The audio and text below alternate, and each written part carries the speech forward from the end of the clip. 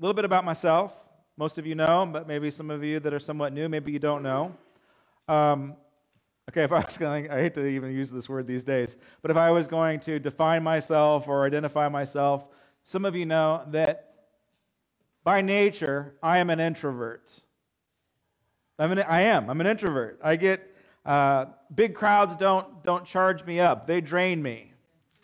Extroverts like to be around a lot of people, and it pumps them up. It gives them energy. Now, I'm the opposite. I need to go alone in order to be charged up. I need, whether it's in nature or reading or whatever, I gotta take a break. And I have learned something about myself is that I can't be a really good public speaker as an introvert. I can't be a good leader as an introvert. So these are things that I've had to train myself into. I've had to learn how to be an extrovert. So I define myself as an outgoing introvert. And you can be one too. You can be one too. And actually it's important. Now, not that introverts are bad, but just like extroverts, introverts have their problems too. And there is a trap of becoming too introverted.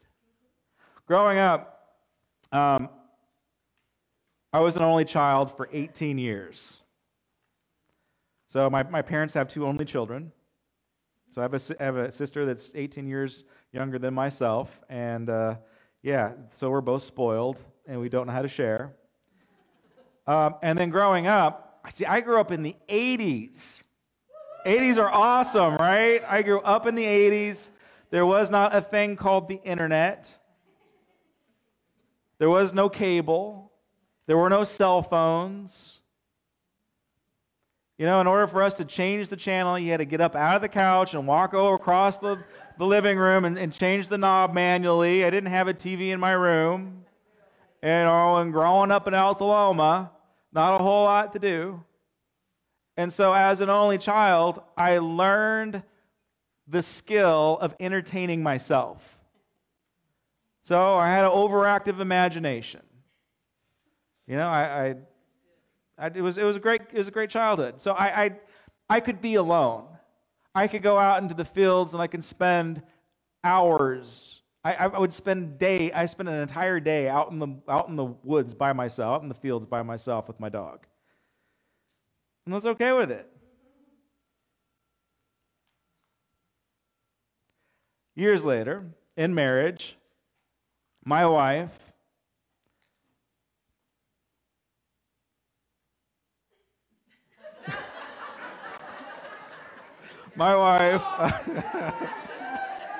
I know, the spiritual gift of self-control here. My wife gently said, "Josh, how come you don't have any friends?" What are you talking about? You don't have any friends, Josh. What's the matter with you? Like, I have friends. She's like, Boomer and Jackson don't count as friends. They're dogs. You can't have a conversation with them. I'm like, well, I can have a conversation, with my imaginary friends in my head, right? This is the trap of introverts, is that we've learned the secret of entertaining ourselves, and we think that we don't need people. But the truth of it is, and the truth that my wife was speaking into my life, is that I needed friends in my life. And it's vital. And it is so important. And I knew that if I did not intentionally begin to develop friendships, that I was going to be an unhealthy person. And I was not going to be a good individual. I wasn't going to be a good husband. I wasn't going to be a good father. I wasn't going to be a good pastor until I intentionally pushed myself into situations where I'm developing friendships. And I still have to work on it. And so I'm like, all right, I guess she's right. And the truth about me and most introverts is that we're terrible friends. I'm a terrible friend. Maybe I'm a decent pastor, decent husband, decent dad or whatever, but I'm a terrible friend. I'm not going to call you on your birthday. If I know that you're moving and you call, I'm going to ignore your call.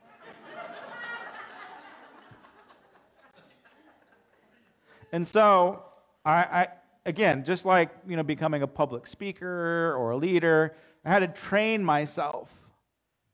I had to be intentional with myself on becoming a better friend to, my awesome friends that put up with me through college and the ones that I ministered to in church. And I had to build friendships outside of the church and other pastors that could commiserate with what I go through. Stop it. So I had to be intentional about friendship with others. It made me a healthier person. And we know this inside of our culture, inside of society, with the polarization of politics, all kinds of other crazy things, and COVID and racism, you name it. It's a tactic from the enemy to divide not only society, but to divide the body of Christ. It's a strategy for him to isolate us. It's worked pretty good lately. But it's a technique the enemy uses, getting people alone. And the enemy lies, is a really good liar. He's the father of lies. And he'll tell us introverts things like, he'll whisper things in our ears like, you don't need people. You don't need friends. You have dogs. Now, we're just a big dog fan. I'm even a cat lover now. Like, Bruce is my new buddy. But Mako's right. They can't talk back to me. Proverbs 27 says, faithful are the words of a friend that wound. Meaning that only a friend can tell you, like my wife told me, only a friend can tell you where you are lacking and where you need to grow and where you need to mature.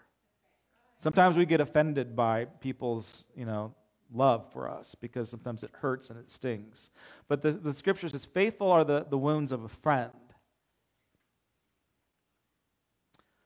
Many are the kisses of your enemies.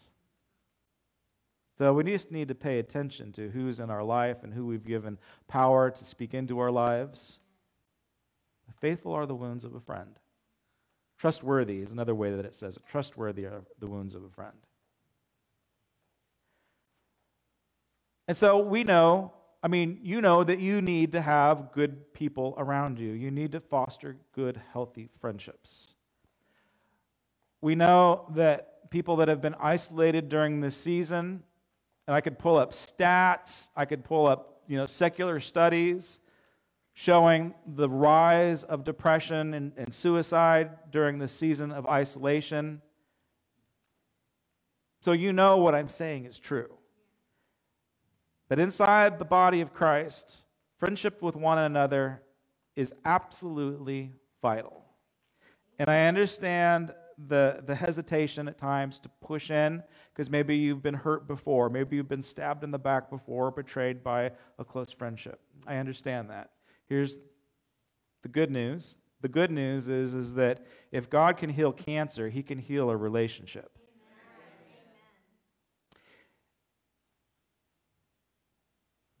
And people that hurt people, they can change. I hold on to this hope that everybody is changeable. Everyone can grow into spiritual maturity. We have to have hope inside of our leadership and inside of the people that we do life together that there is hope for change.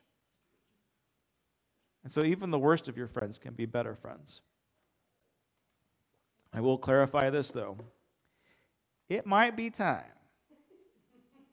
It might be time for you to break up with some friends. I was thinking about this. We have absolutely no problems at all in society to break up or divorce, right? Like if the relationship is not meeting your needs or if it's toxic or it's bad, then we divorce.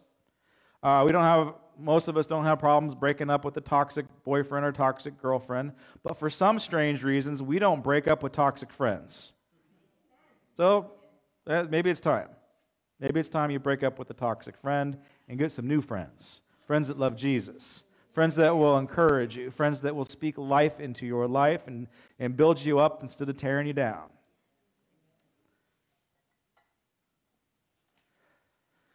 You don't want to be lonely. And again, I'm an introvert, so I'm okay with it. Like, it doesn't bother me. Like, I can be lonely and be happy. Still, it's not a healthy place for me to be. Because loneliness and isolation is a strategy from the devil. It is. Loneliness and isolation is a strategy from the devil. He wants to pull you away from the pack. He wants to pick us off one by one. And again, it looks like he's really good at it these days. But that's his strategy.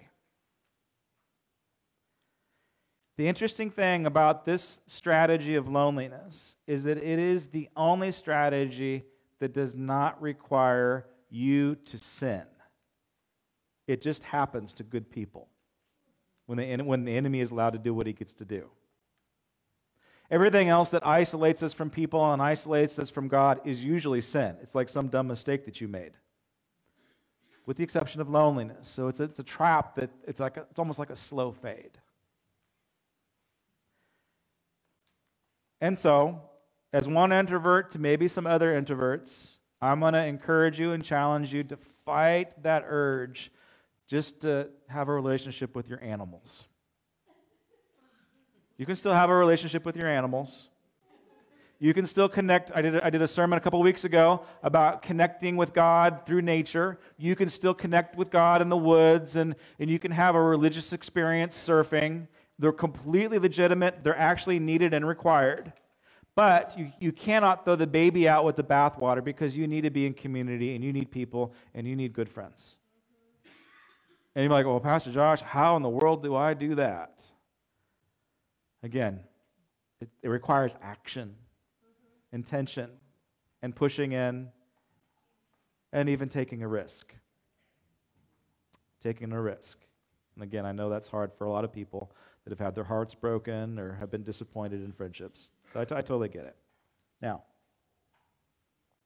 we understand why friendship with one another is important in the context of society. It's important in the context of fellowship. But did you know that friendship is actually the cornerstone to our faith? It's a big deal, everybody.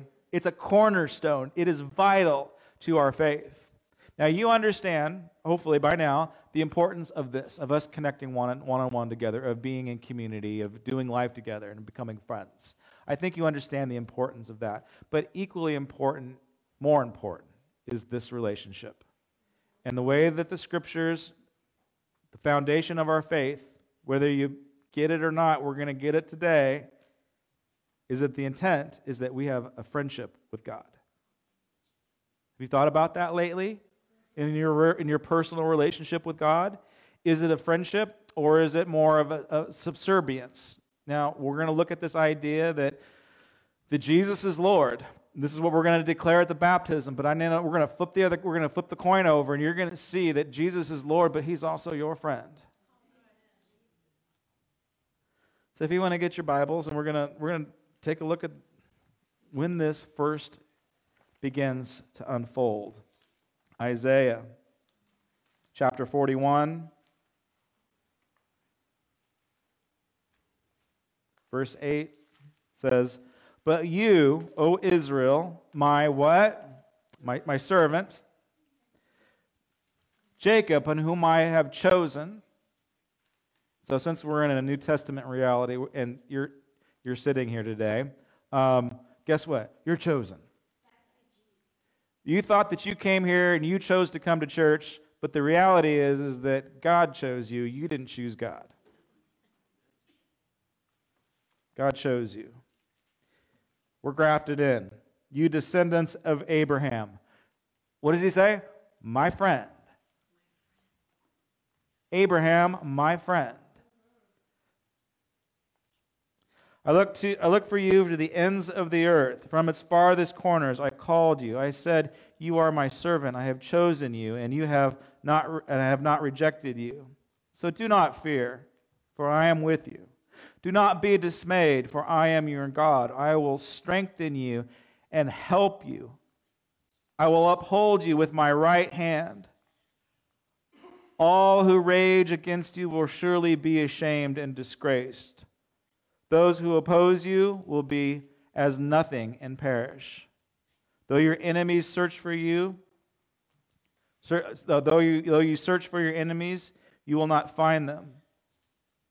Those who wage war against you will be as nothing at all. For I am the Lord your God, who takes hold of your right hand. It's a gesture of friendship.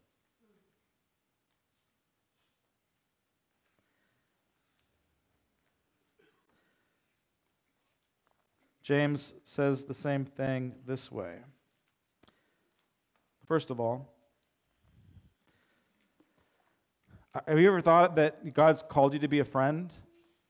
I mean, like Pastor Josh, where is that in the Bible? We'll get there in a second. I want you to think about, again, your relationship to the Lord. Ask yourself, okay, am I a student of God? Am I a servant of God? Am I a slave of God? Or am I a disciple? Jesus says to go and throughout the whole world. To what? To make servants? To make slaves? No, to make disciples. Incidentally, baptizing them in the name of the Father and the Son and the Holy Spirit. So, the plan for the church is that we are making disciples. What is a disciple? A disciple is not a student.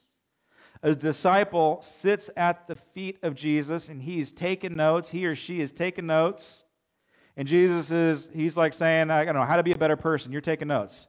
Okay, this is how, point A, point B, to be a better person. Okay, I'll do that. And then Jesus says, okay, now it's your turn. Be a good person. Don't just learn about this, do this. A disciple also is at the foot of Jesus. He's taking notes, and Jesus is giving him a lecture or a conference on how to heal the sick and raise the dead. And then Jesus goes and does it. And the good teacher then says to you and to me, all right, now it's your turn. You must do, because you are a disciple. You're not a student. You're not a learner. You are a disciple, and disciples do. I like to think of it this way. A disciple is like a student that has become a friend.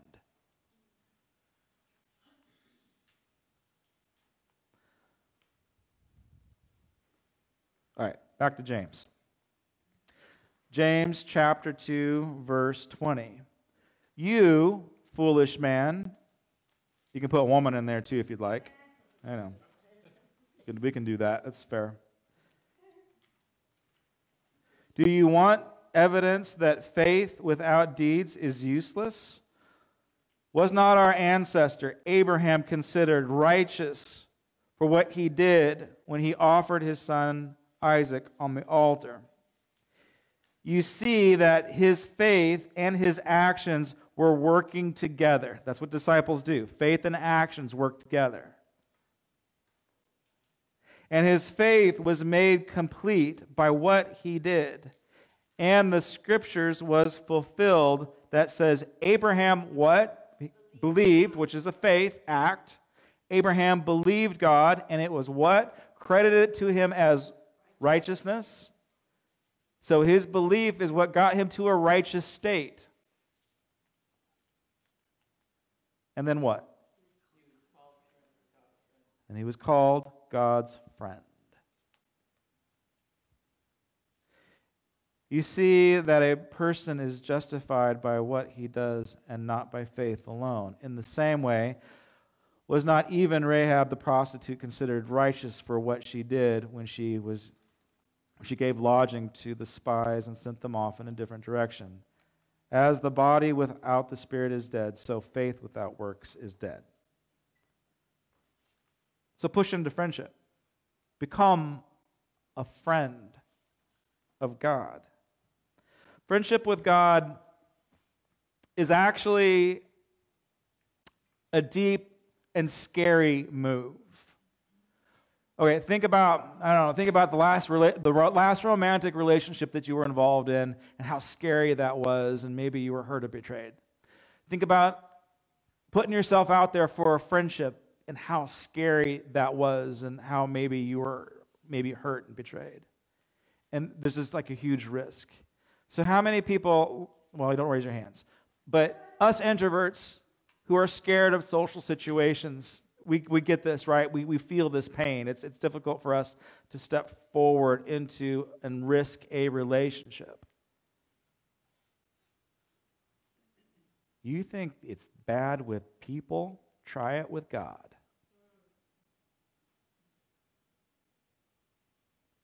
Once we strip away all the trappings of religion and we take a risk in going into a personal relationship with Yahweh, things get a little scary.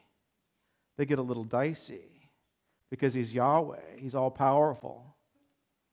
And He loves you so much that, yeah, He wants to get into your business and change your life.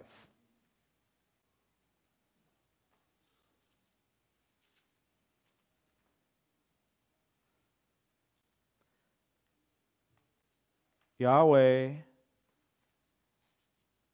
draws us into a relationship that is deep and scary.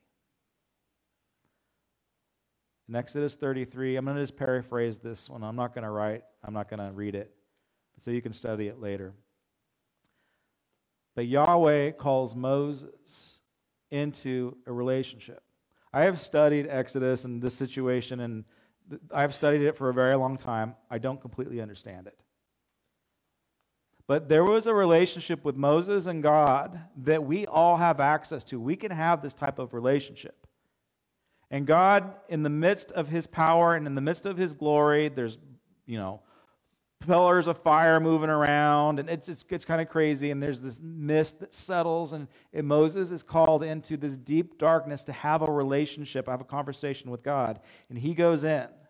He takes that risk to go in.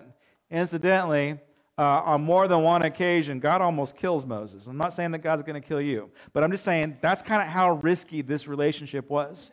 But here's the key to 33. Here's the key to 33. It's that God was having a conversation with Moses face to face as one has with a friend. We have a friendly conversation. Moses engages in a friendly conversation with God. He gets friendly with God. When was the last time you got friendly with God? When we take on that friendly relationship with God. And then again, it's the other side of the coin, because God is Lord, right? He is all-powerful. He is our Lord. He is our Savior. But again, the other side of the coin is He is calling us and directing us into a healthy relationship based on friendship. When was the last time we get friendly with God? I'm going to tell you what the results are when we do. When we choose friendship, when we go into a deep place with God to have a face-to-face encounter with Him, heaven opens up. And it doesn't just open up on us, it opens up around us.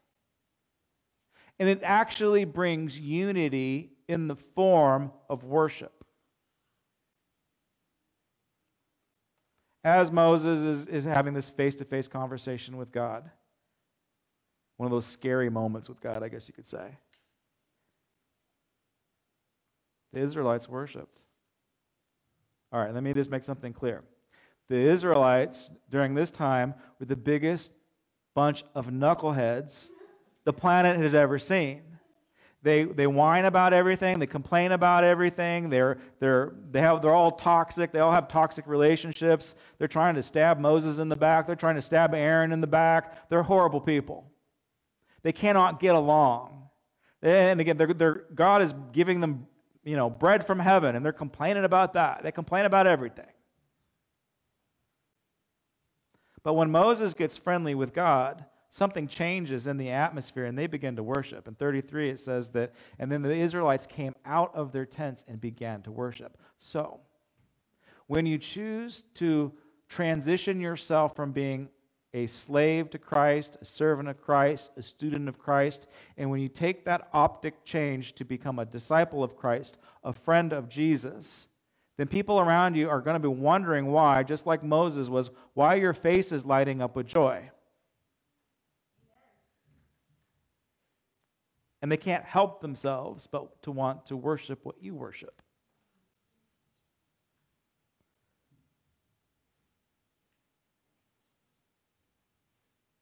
How many people have bosses? Some of you have a boss, right?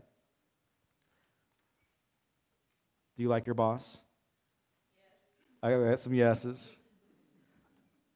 What if you have this big giant project on the table and there's a deadline? And I know that life is crazy these days and supply chains are down and workers aren't showing up, and like I understand the marketplace is a crazy season right now. And your boss asks you to stay late and finish a project because it's important. Okay, good employees, what do you say? Yes. You say, yes, sir. I'd be more than happy to stay late to make sure that this project gets done. And then you punch your time clock and you get time and a half, right? Amen? Amen. The answer is yes, you do. In the marketplace, you do. You punch your time clock and you get time and a half. Because you need to be compensated for your time that you're giving to your boss. Amen? Yeah, all right.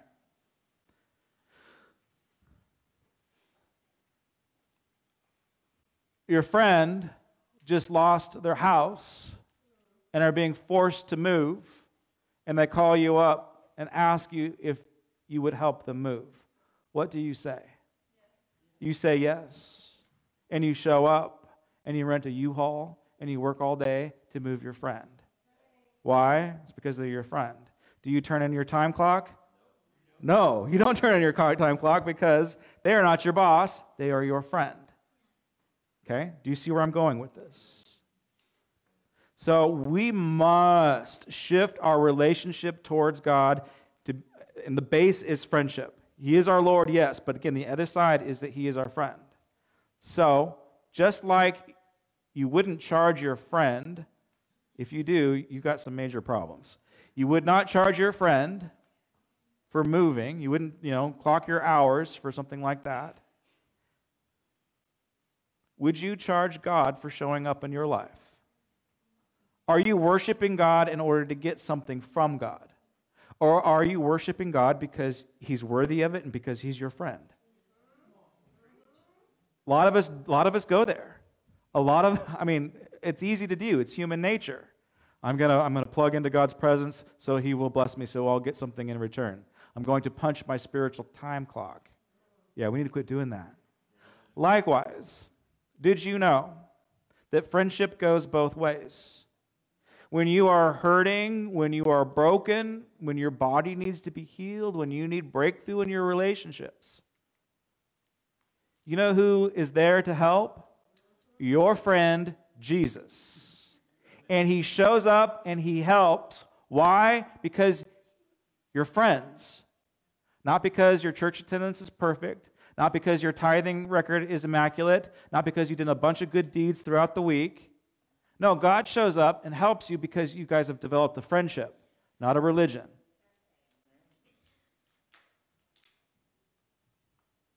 Jesus is amazing what He invites us into. See, they call spiritual growth and maturity for a reason, because you go further up and you go deeper in at the same time. In some way, in the basis way, it does start off as, you have to do this, everybody. You have to take the plunge, and you have to declare that Jesus is your Lord. But He is so good, and He's so kind.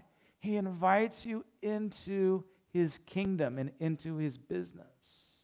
And so when you push in, as friends do, well, not as only children do, but they share. I don't know how to share. Gospel of John, chapter 15. We'll go verse 9. As the Father has loved me, so I have loved you. This is the great illustration of being planted in God's vineyard. We're planted in Him. We are the plants, and everything that we need in life is in His soil. It is in the love and the peace that God provides. Everything that you need is planted in the soil. So this is the end of this illustration. As the Father has loved me, so I have loved you. Now remain in my love. Remain planted firmly in the ground, letting your roots grow deep. If you obey my commands, you will remain in my love, just as I have obeyed my Father's command and remain in his love. I have told you this so that my joy may be in you and your joy may be complete. This is God's will. God's will for your life, one of them, is that your joy is made complete. It would be awesome if we could live in heaven now where every waking moment we were in a constant state of joy. That will happen this side of heaven. I asked our elders as we were praying for the service this morning, do you remember the day you were baptized? Every single one of us, I remember this joy that came upon me. So you get a little moment of open heaven there. It's God's will that your joy is complete. My command is this. Okay, this is going to be very difficult for most of us to hear. Hang on to your seats. My command, this isn't a suggestion. It's not a gentle nudge. It's not an option. His command is that we love each other. That's a command, that we love each other. You can't just love the people that you want to love. You have to love everyone. That we love each other as I have loved you. And this is where it gets good. Greater love has no one than this, that he laid down his life for his friends. You are my friends if you do what I command. Check this out. I no longer call you what? Servants. Like the servant portal might have been your entryway into the kingdom of heaven. He doesn't want you to remain a servant. Why? I no longer call you servants because a servant does not know what his master's business is. Instead, I have called you friends. For everything that I have learned from the Father, I have now made known to you. You did not choose me, what? But I chose you and appointed you to go and bear good fruit that will last. Amen? Jesus is saying, I don't call you servants anymore. I want to call you a friend. Quit acting like a slave and start acting like a friend, a child of God. Let's shed that mentality that, you know what, I'm working for the big man upstairs and hopefully he won't write me up. God wants to bless you with an abundance of joy. He wants to invite you into a friendship like Moses had, that Jesus is suggesting that we do, that Jesus had with his disciples. By the way, those guys couldn't agree on anything. By the way, Jesus' 12 disciples, they were on political extremes. And yet he still loved them and had them on the team and was friends with them.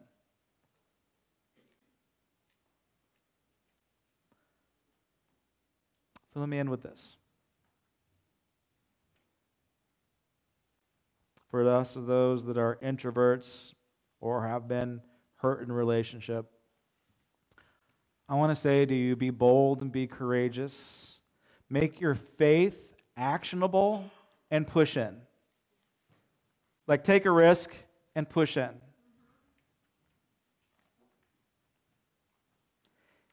And if you get your feelings hurt, do it again.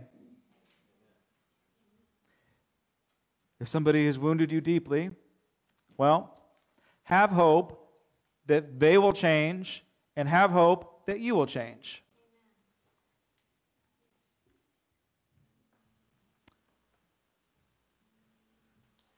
More importantly, and probably the breakthrough, is consider friendship with God. Become his friend today. Enter into that dark place where the light of the Lord is shining upon your face. When Moses got friendly with God, Moses' face literally lit up with light. in joy. And they're like, everybody around him is like, cover that thing up. There's too much joy there. That's too annoying for us to be around. No way. But when you do, when you seek the friendship with God, everyone around you, they're going to notice the light that's emanating off your face. They might not have the language or the words to express it, but their soul will be prompted to worship. And that's exciting stuff. So, seek friendship with one another. More importantly, seek friendship with God. All right, you guys ready to baptize some people today? All right. If you are on the baptism list, why don't you go ahead and just make your way up to the front and grab a seat up here. Where's Michael Jones? Do we have everybody here? Okay. All right, we're going to get everybody. We're going to get situated. And at this moment, I'm going to pray the prayer of blessing. So if you guys need to sneak on off, you can. But technically, the service is still going. And we want to invite you to stay here and watch this incredible declaration of faith. So may the Lord bless you and keep you. May He cause His face to shine upon you. May He call you into a friendship, a face-to-face conversation with God as one would have with a friend. May the Lord turn towards you in your times of need. And may He fill your home with an abundance of joy, peace, security, and provision. In the name of Jesus. Amen.